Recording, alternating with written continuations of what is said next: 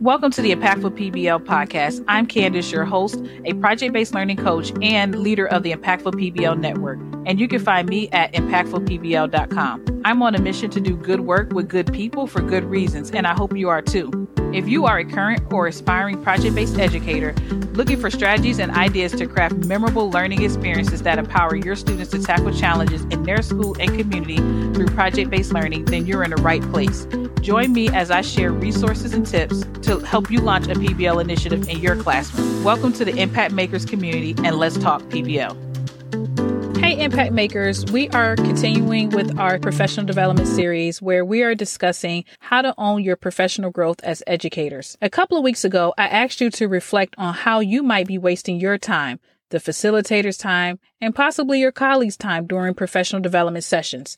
Since we all want to make an impact and change students' lives, last week we committed to analyzing our behaviors to ensure we are not exhibiting unproductive behaviors that don't lead us to scaling our impact. Let's discuss what it means to own your professional growth. It's when a teacher holds themselves accountable for improving their craft or practice. It's when a teacher refuses to wait for their principal or instructional coaches to send them a professional development or to tell them what to improve on in their instruction. Teachers that own their professional growth consistently reflect on their practice and research and ways to transform their classroom. Teachers that own their professional growth don't worry about if they are on the clock or getting paid to learn. Teachers that own their professional growth believe in lifelong learning and find joy in seeking and trying out new ideas.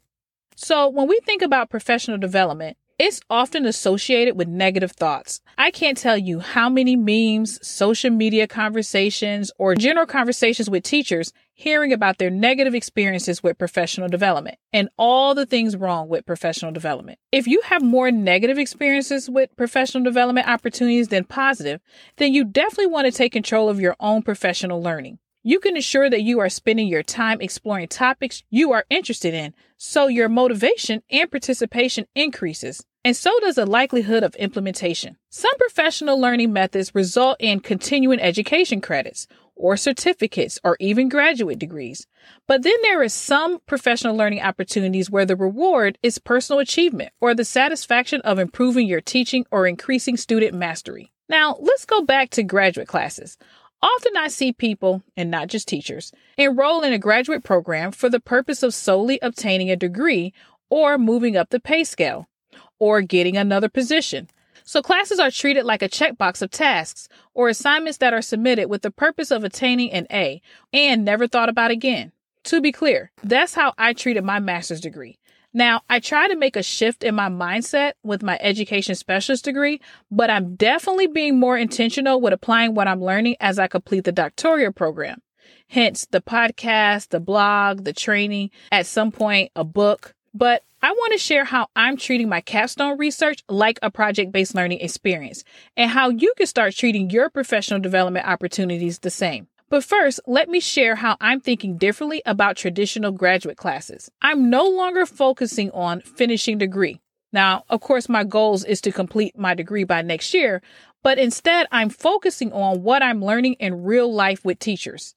So here's how I'm treating my doctoral capstone like a project-based learning experience. Let's go back to the Impactful Project-Based Learning Roadmap that I shared in episode 2. The step-by-step guide that I use to help hundreds of teachers to plan high-quality project-based learning experiences for students. And if you're not familiar with my method, then listen to episode 2 of this podcast. Now, I'm not going to dive deep into too much detail, but I want to share how you can start reimagining the way you look at any professional learning experience. The Impactful PBL Roadmap is a step-by-step guide to help educators craft impactful learning experiences that empower their students to tackle challenges in school and their community through project-based learning. And we know that project-based learning is a teaching method that allows students to explore challenges or answer a complex question by actively engaging in real-world and personally meaningful projects over an extended period of time. So let's look at this method through the lens of an adult learning experience. So, step 1, identifying the learning goals.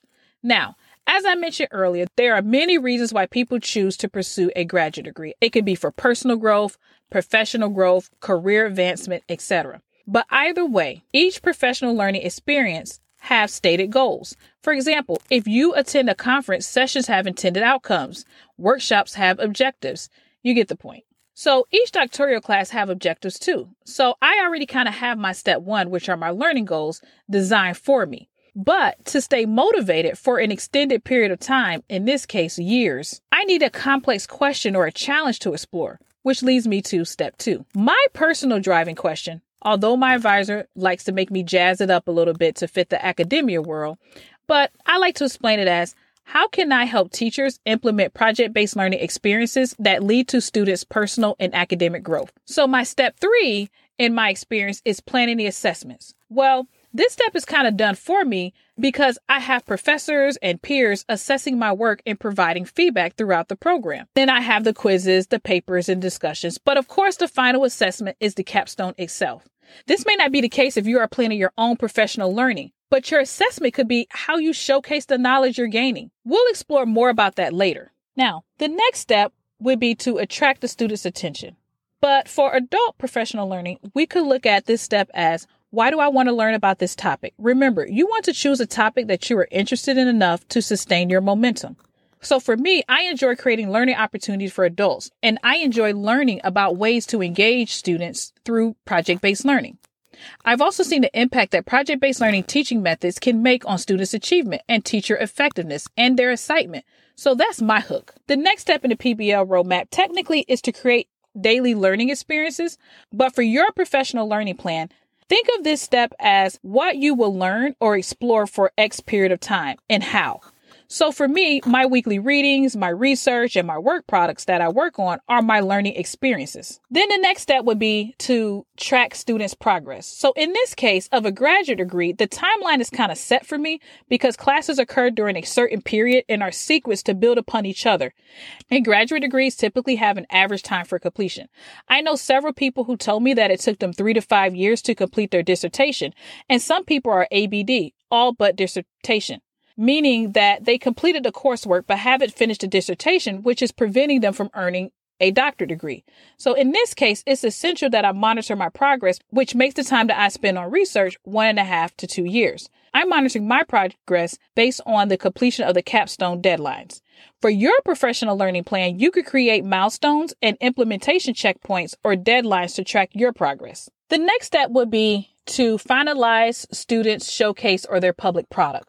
But let's look at this through the lens of adult learning. My showcase would be how I'm sharing what I learned. And I'm doing that on an ongoing basis through this podcast, this blog, social media, teacher training, etc. And now you want to think about how you can showcase what you learned. Maybe you're active on Twitter or another social media channel. Maybe you applied to present at a conference or lead a session at your school. The possibilities are endless. While you're going through your professional learning experience, make sure you find a supportive community of educators with similar goals, or at least educators who set professional learning goals for themselves. This step models building a collaborative culture. Finally, you want to reflect on your learning experience. You can reflect internally or externally.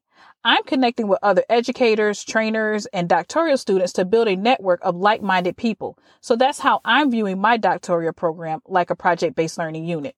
And how you can start to view your professional learning experiences the same. Basically, learning is an ongoing process. It's not a one and done task or something to check off a list of to-dos. I encourage you to explore how you can not only create your own professional growth plan, but also consider how you can share what you learned with others. Now, it's time to take action. Think about your professional learning plans and how you can treat it like a PBL so that you can make a lasting impact and use this information on an ongoing basis. Thanks for listening to this week's episode. If you find this podcast insightful, please leave a review and subscribe so you can get notified of future episodes.